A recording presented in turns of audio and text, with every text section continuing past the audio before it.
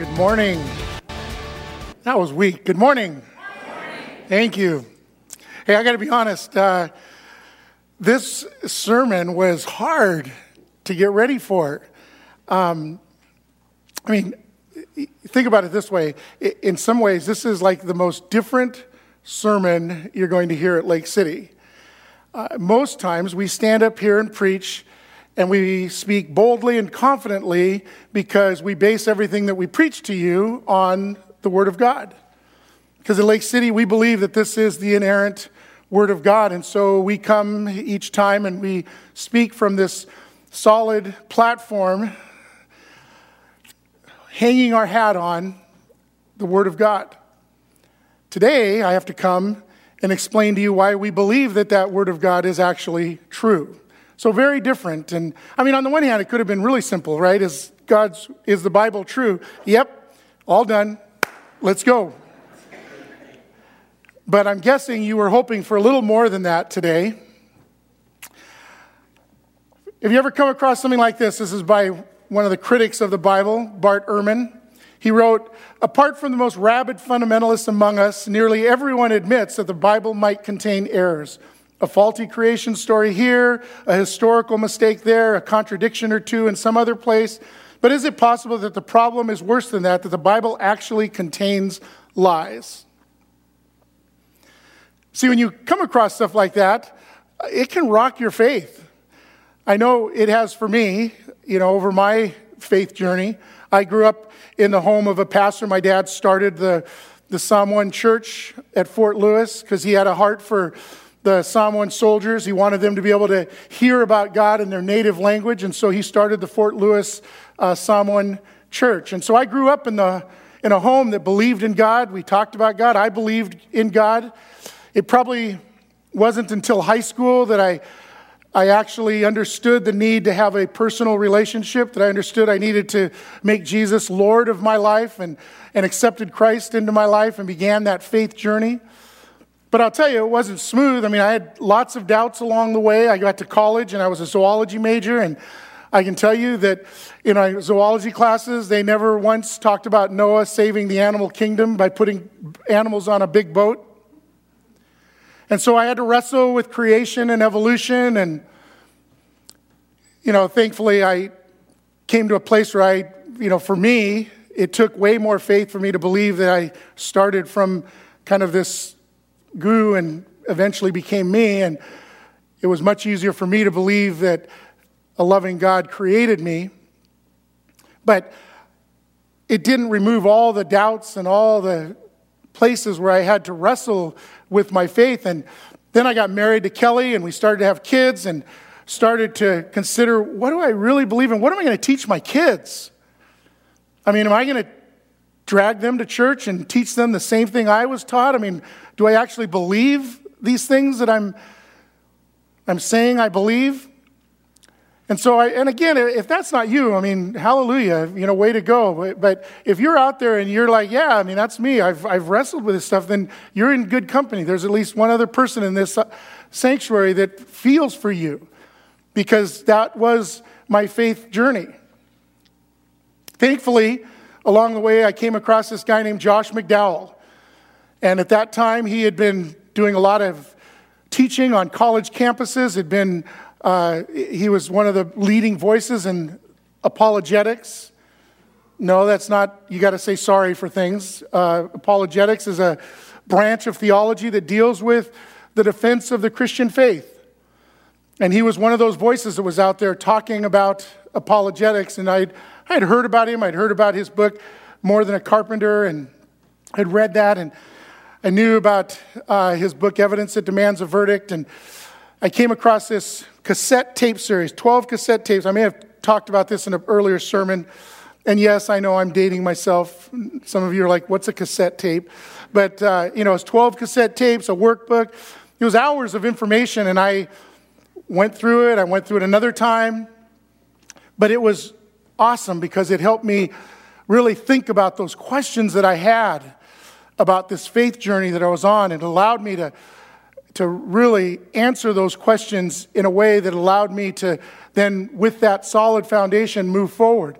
Now, it hasn't been completely smooth sailing. I mean, there's certainly other times I come across a quote like Ehrman's, and it's like, oh, what is it that I believe again? But it's allowed me to have a solid base to continue to come back to about what I believe. And so today, what I hope to do is to offer you some truth about God's Word and give you some things to consider. I hope to maybe dispel a few misunderstandings when it comes to God's Word. But I certainly know that I'm not going to answer every question that you could possibly have on this subject. The world would have us believe that this Christian faith is this faith that you have to like stand on the edge of a cliff and blindfold yourself and then just sort of jump off in this blind leap of faith. And I just don't think it's like that. I think this faith journey we're on, yes, there is this element of faith, but I think that element of faith is moving in the direction of the evidence. It moves in the direction of truth. In fact, when you think about, God has told us we are to love God with our heart, soul, and mind. Like He doesn't expect us to check our brain in at the door and go love Him with our heart and our soul. And honestly, for me, I couldn't have done that. Like, there's no way I could get my heart and my soul to embrace something that my mind was rejecting. So in order for me to have a faith journey, I had to bring my mind along with it. And if that's you, then you're in the right place. So we're going to talk about this book. I mean, where did it come from? 66 different books, 40 authors, written over 1,500 years. But have you ever asked yourself, why this book? A lot of people have written a lot of things about God. I've written some things about God. Why isn't my stuff in here? That's supposed to be funny. Laugh. What makes this book so special? Here's what Geisler and Nix, a couple of scholars on this subject, they wrote this. They said, a book isn't the Word of God because it is accepted by the people of God. Rather, it is accepted by the people of God because it is the Word of God.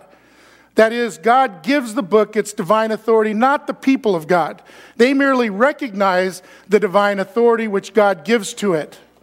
In other words, what makes this book special isn't the fact that we call it the Bible and we say it's special. What makes it special is that God handed us this book. And what we have to do is recognize that authority that God gave to the pages in this book. And all that we know, all that we feel should move us in that direction.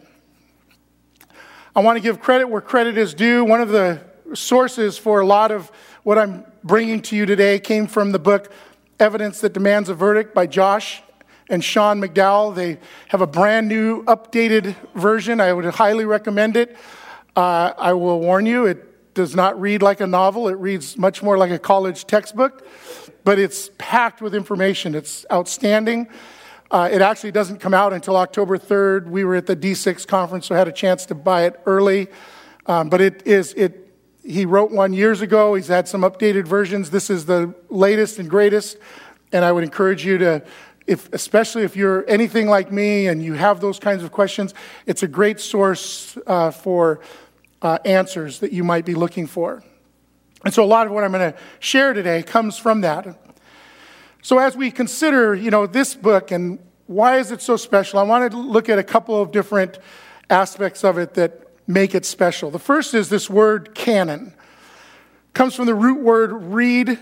Think of a measuring stick or a rod, measuring a standard. When you think of canon, that's the thing you should think of. If you are a Star Wars geek, there were tons of stories being written that was part of the Star Wars expanded universe.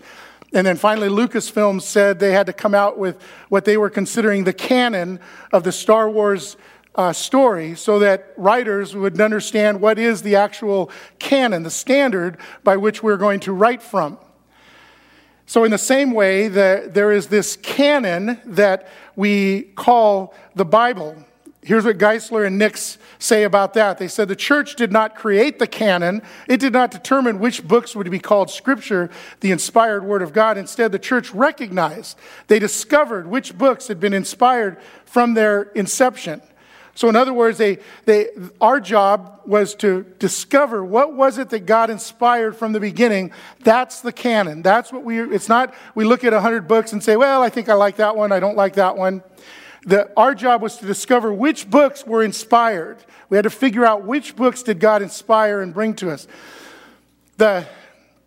One of the questions that you might have as you think about the word canon or the idea of canon is, so why is it important to even establish a canon? Here's at least 4 reasons why it was important for the church to come up with the canon of Scripture. First one is the needs of the early church. As the early church was trying to get its foundation and get footing, it needed to have a standard by which to build on. And so the early church had this need for a canon. The rise of heretics. There were people that were opposing the teaching of the apostles, the teaching of the early church. And so there had to be this, how do you judge what is a heretic if you don't have a standard? And then there was the circulation of false writings, people that were writing things that just weren't accurate, weren't true, but based on what? Based on a canon. And then finally, missions. Randy mentioned Josh earlier. He's heading over to Niger. What do we tell our missionaries to tell others? That was the canon, the standard that they were going to go by.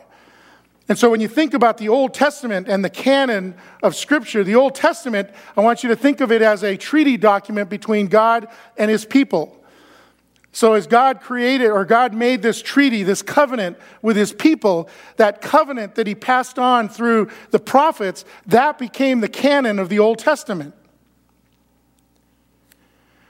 It's the document that documents this treaty, this covenant that God makes between Himself and His people. When it comes to the New Testament canon, here's what Dr. Michael Kruger said. He said, 3 things that Christians of the early church believed. Number 1, they believed that the Old Testament wasn't finished. Yes, there was a period of silence between the last prophet and the coming of Jesus, but the early church believed that God wasn't done with us. Number 2, that God was ushering in a new covenant. They believed that there was this new covenant that God was ushering in. And the early church believed that the apostles possessed the authority of Christ.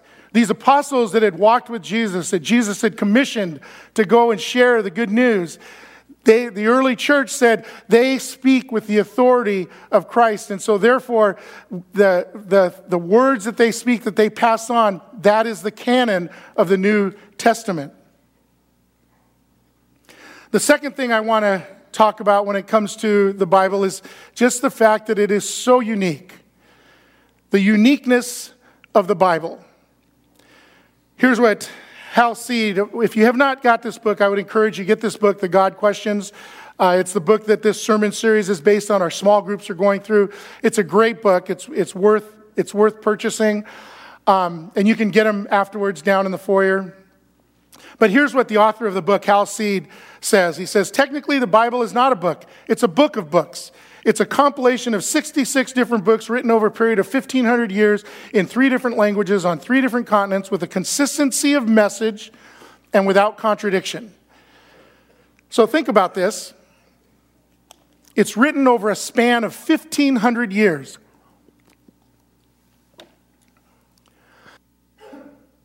Its writers come from various lands, Italy, Mesopotamia, Persia, and others. It's separated by these writers are separated by hundreds of miles. They're separated by hundreds of years. The writers include kings, herdsmen, soldiers, legislators, fishermen, statesmen, priests, prophets, a tent-making rabbi, a Gentile physician, and others.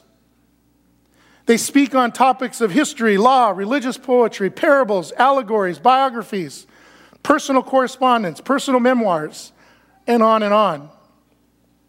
And in spite of that, in spite of all of that diversity, they speak with this singular theme and vision. Hal Seed says, without contradiction. Yes, differences, but without contradiction. Imagine today just trying to find 4 writers that could write without stepping on each other's toes. It's also unique in the impact that it's had. No other book in the history of the world has had the impact on culture and civilization that the Bible has had. It's unique in circulation. Literally billions of Bibles have been sold. Since the printing press in the 1450s, it's been the number one bestseller every year and continues to this day. United Bible Societies in 2012 said that their member organizations distributed over 400 million Bibles that year alone. So it's unique. It's unique in the way that it has survived through persecution and criticism. There is something that is just different about this book. And so now I want to talk about, is the Bible true? And I want to approach it from two different aspects, two different angles. On the one hand, I want to talk about the fact that, okay, so we believe that this is canon. We believe that this book is the document, the treaty document between God and his people. This book is the document that the apostles, speaking on the authority of Christ, gave to us. But that was thousands of years ago. How do we know that what they wrote is what we are reading today? So I want to talk about that. And then I want to turn our attention to, okay, we believe that what we're reading is what they wrote, but is it true? So we're going to take on those two conversations. So the first one, let's start with, how confident are we in the authenticity of the Bible? Well, let's start with the Old Testament. How did we get this unique book? And the simple answer is scribes. And when I say that, I don't want you to think of like a task that some guys did. I want you to think of it as a profession. In fact, one scholar said it was so important, it was considered so important by rabbis that scribes of such texts were not supposed to interrupt their work, even for the duty of prayer, let alone for less significant occasions or tasks. So this was an important task that was a profession of these men to be scribes. Here's some rules that scribes had. They could only use parchments from clean animals. So they had to start with a parchment that came from an animal that was ceremonially clean. Each column had to be between 48 and 60 lines and had to be exactly 30 letters wide. First thing they had to do is they had to line it before they could write anything on it to make sure that it was straight. The ink had to be black, prepared from a very specific recipe. No word or letter was ever to be written from memory. In other words, they couldn't say, oh, I know that verse, so I'll just write it. They had to make sure that they were copying word for word the original text. The scribe had to wash himself entirely and be in full Jewish dress before he could begin his work.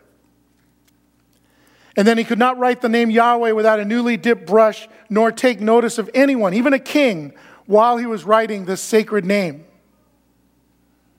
So this attention to accuracy and this detail that the scribes used, it guaranteed that they would be meticulous in the work that they did, so that what we have passed down would be the same thing that what was originally written, this treaty document. This was confirmed in 1947 when they discovered the Dead Sea Scrolls. Maybe you've heard of them. These scrolls were found up in the northwest corner of the Dead Seas. The story is there were 3 Bedouin shepherds. They were boys, cousins, and they were playing around in kind of that mountain area. And one of the boys threw a rock into a cave, and they heard this crash. So they decided they would come back the next day, and they would do some exploring in that cave. And like I imagine my boys would have been, they were really disappointed when they discovered some vase that they had broken and some old scrolls in it. I mean, imagine your boys out doing exploration and they find some broken jar and there's some old books in it. It wasn't very exciting to them. Little did they know that by the end of this, there would be 11 caves that they would discover these ancient manuscripts in. Over 1,000 manuscripts. Most of them were, just about personal things that were going on in that community, but over 300 of them were of the Bible. In fact, they found every Old Testament book of the Bible except Esther in the Dead Sea Scrolls. Either the whole book or at least a portion of every book in the Old Testament. The most important discovery in the Dead Sea Scrolls is what they call the Great Isaiah Scrolls. And the reason the Great Isaiah Scrolls were so important is prior to the Dead Sea Scrolls being found, the earliest copy of the Isaiah scrolls that they had was from 1008 AD. Okay? So they have the Isaiah scroll from 1008 AD. And when they found the Isaiah scrolls in this area of the Dead Sea, it was dated at 125 BC, before Christ. So understand what that means. That means prior to the Dead Sea Scrolls, the earliest copy is 1,000 years after Jesus' birth, and suddenly they find a copy that was written 100 years before he was born. So in one discovery, they bridged 1,000 years. The obvious question is, how similar is this one from 1,100 years later going to be to the one that was written 1,100 years earlier? And you know what they found? Virtually identical. Other than some grammatical and spelling differences, virtually identical. See, right now you should all be going, wow. I mean, they didn't have copy machines. Like, there wasn't Xerox machines. I mean, these guys, they were copying things. I mean, imagine I start a piece of paper down here, and I have you copy it to the next person, kind of that old telephone game. What do you think we'd have by the time we got to the back corner? This was copied over 1,100 years, and when they look at it 1,100 years later, it's virtually identical. Which, again, gives us great confidence that what we are reading is what God initially laid down as this treaty document between him and his people. When it comes to the New Testament, with the New Testament, we talk about historical reliability because the New Testament talks about history. It's talking about things that took place in time and space. So we test it the same way that we would test any historical document, the reliability of it. Historical reliability depends on three main factors. The first one is the time between the original document being written and the manuscripts that you have. How much time is between? Because obviously if you have something that's from a year ago, your chances of it being accurate are better than something that was from 1,000 years ago. The second test is number of manuscripts. The more manuscripts you have, the more you can test the accuracy of the manuscripts versus the original. And then obviously the quality of the manuscripts is third, and that's just, can I actually read it, or am I kind of having to guess what it says? And here's the thing, by those standards, there is no comparison. The New Testament has no rival. Of course, the critics will argue. Here's an example. When you look at, for instance, the time gap issue, number one, that first test. Take, as an example, the dating of the four Gospels. Remember, these four Gospels, they took place in time and space. They're based on the reports of these Gospel writers. There was an early church father, Irenaeus, who said that Matthew composed his Gospels while Peter and Paul were preaching the Gospel and founding the church in Rome. Well, the only time we know that Peter and Paul were together in Rome was the early to mid-60s. And critics would say there's no way. There's no way they could have done that in the mid-60s. And here's why. They would quote Matthew 24:1. Here's what Matthew 24:1 says. Jesus left the temple and was going away when his disciples came to point out to him the buildings of the temple. But he answered them, "You see all these, do you not? Truly I say to you, there will not be left here one stone upon another that will not be thrown down." So here's the point of all this. The reason the critics are rejecting that this was written in the 60s isn't factual. It's because they don't believe in the supernatural. Because the temple was torn down in 70 AD. So there's no way Matthew could have written about the tearing down of the temple until after it happened, because they don't believe in the supernatural. Because there's no way Matthew could know what the future held, but God does. So critics aren't willing to necessarily embrace things, not because of factual information, but because of presuppositions.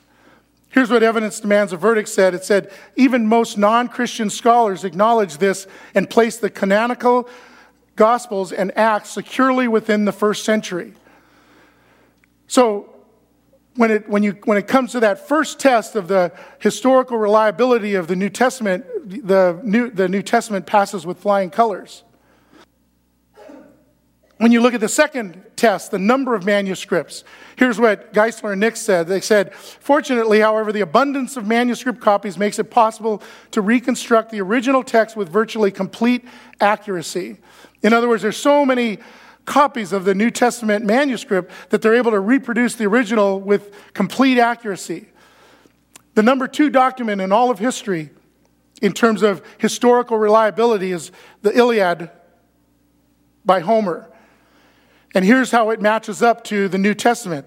The Iliad was written in 900 BC. The earliest copy is 400 BC, a span of 500 years.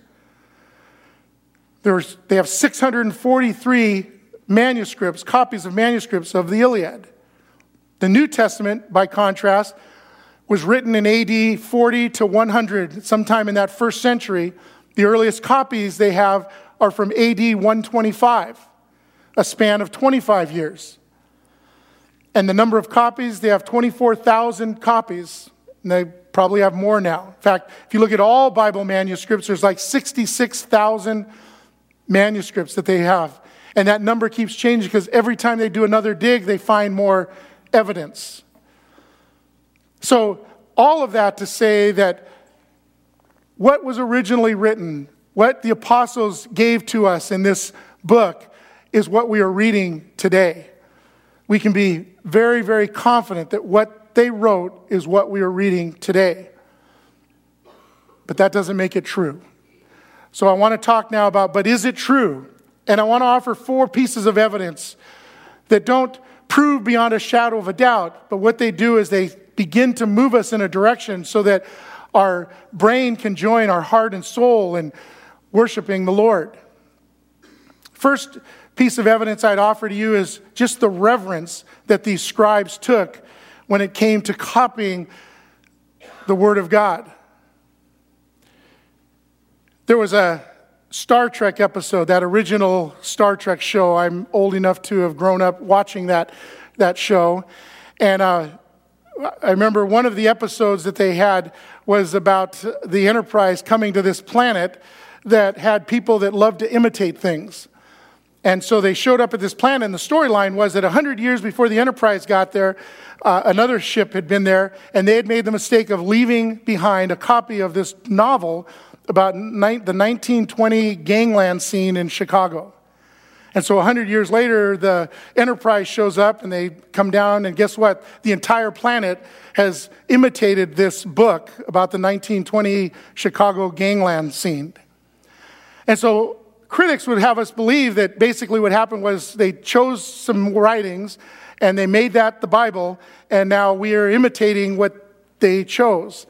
And I would tell you, one of the evidences for me that I look to is they would not have taken the reverence that they did to copy things down the way that they did if it was some novel left behind by some spaceship. The reason that they took that reverence, the reason that they took such care in copying every single word down and copying it down accurately was because they understood that this was the treaty document between God and his people. Second piece of evidence I would point you to is just archaeology. I've mentioned some of that already. But understand, when it comes to archaeology, as with most of this discussion, we avoid words like prove and proof. Instead, we talk about things like consistent with, corroborates, commensurate with. In other words, this evidence of archaeology should move us in a direction of truth. It should move us in the direction where we can believe the words that are written. Why is archaeology important? 1 John 1 says, that which was from the beginning, which we have heard, which we have seen with our eyes, which we looked upon and have touched with our hands concerning the word of life. In other words, the Apostle John saying, the things we're telling you, these are things we saw, we touched, we were there. They happened in real time and space. So if these things happened in real time and space, then archaeology should start digging up and we should start seeing those things, which is exactly what's happened. Of course, if you're anything like me, maybe you're sitting there going, oh no, what if they dig up something and it disproves all this stuff I believe? Guess what? You can relax. The more they dig up, the more it confirms the things that we believe. Think of the Dead Sea Scrolls. Another example is they had this archaeological dig at Tel El Safi in Israel. This location is where the ancient Philistine city of Gath used to be. And in 1200 BC, before Christ, the city of Gath was this border town between Philistia and Israel. And if you read in Judges and 1 Samuel, you'll see the conflict between Philistia and Israel. One of those stories is the story of Samson. Maybe you remember Samson. Big guy, strong, long hair, had trouble with women. But the Bible says at the end of his life, he gouged out his eyes, and they chained him to two pillars, columns. It says that he knocked the columns down, bringing down this temple to their god Dagon. And the Bible says that in his final act, he killed more people than he did his entire life. Well, at this ruin in this ancient city of Gath, they uncovered ruins that the chief archaeologist, Dr. Aaron Meyer, referred to as a match to that design that's described in the book of Judges. They also found pottery shards with names similar to Goliath written on them. Goliath was from Gath, and his name is not a Semitic name, but of Philistine origins. Again, these things don't prove the Bible, but they are consistent with. They move us in a direction where our head can join our heart and soul. Another piece of evidence I would point you to is prophecy. The prophets spoke for God. They were God's mouthpiece. God spoke through the prophets. His prophet Moses, he spoke through the prophets.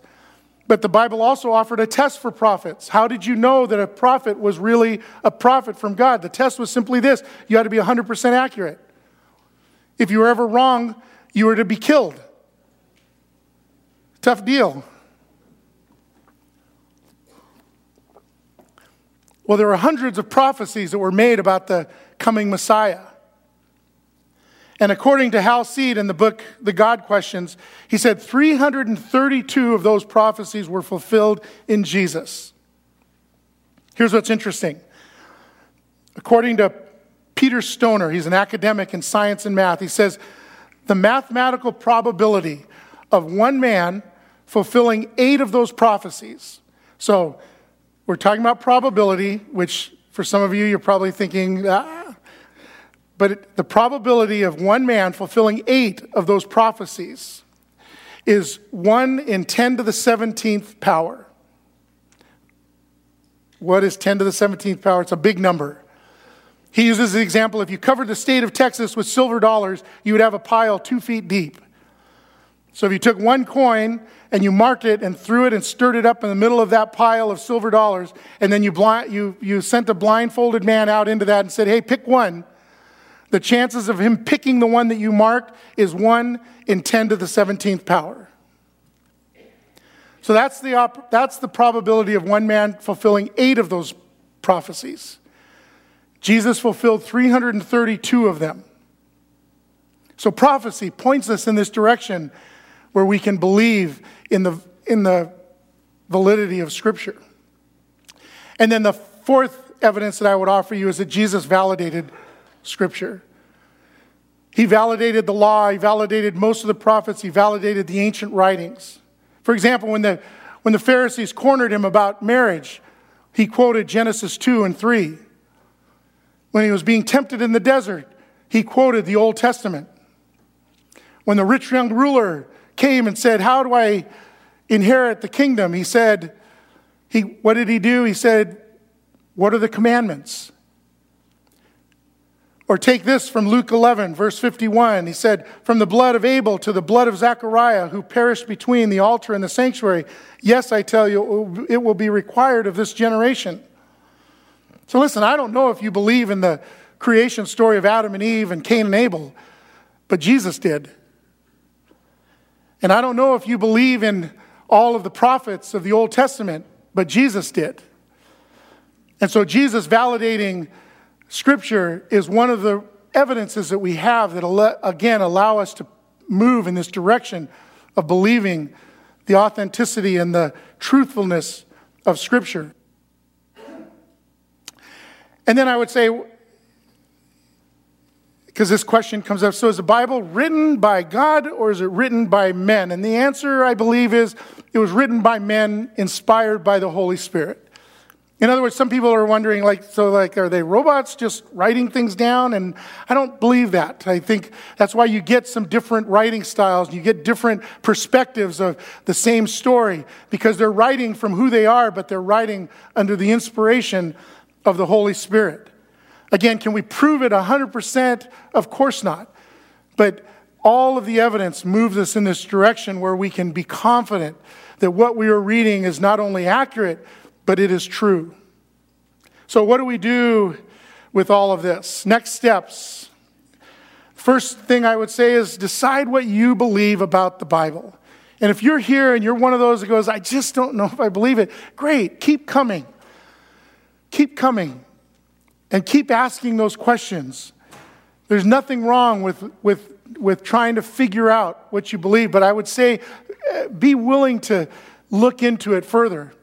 Be willing to ask questions. If you have kids, know that we put on the insert, there's also a digging deeper, and now it's intended so you can go home and around the dinner table or in the car, you can have some questions. You can dig deeper into this conversation. I know there's no way that I'm here today to answer every question you've ever had about the Bible, but I hope it at least moves you in a direction where you're interested in finding out more.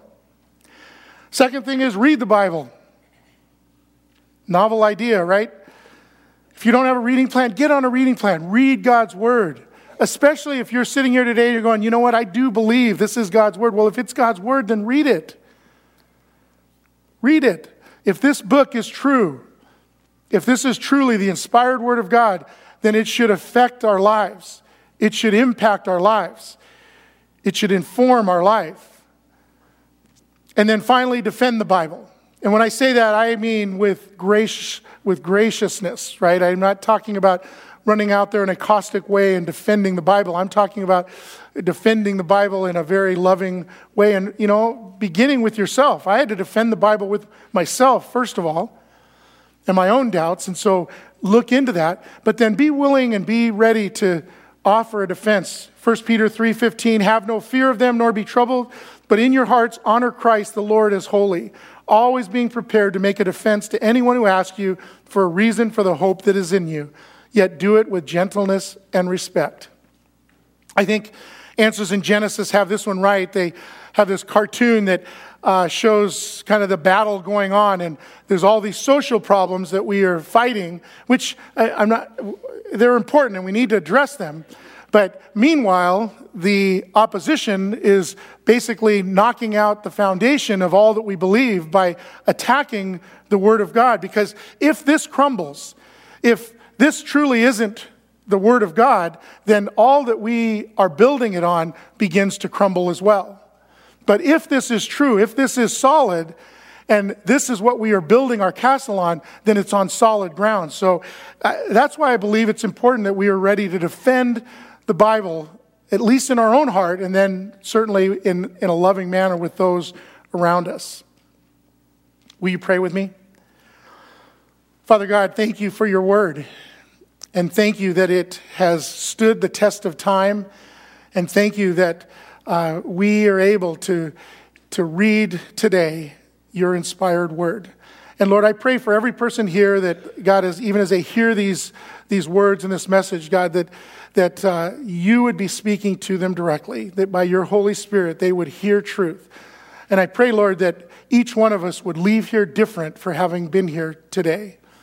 I thank you for your word. I thank you for the impact that it has had on my life. I thank you for the impact that it has had on my family's life. And I thank you for the impact it has had on so many others. And I pray, Lord, that impact for everyone. So thank you. We love you. We praise you this morning. In Jesus' name, amen.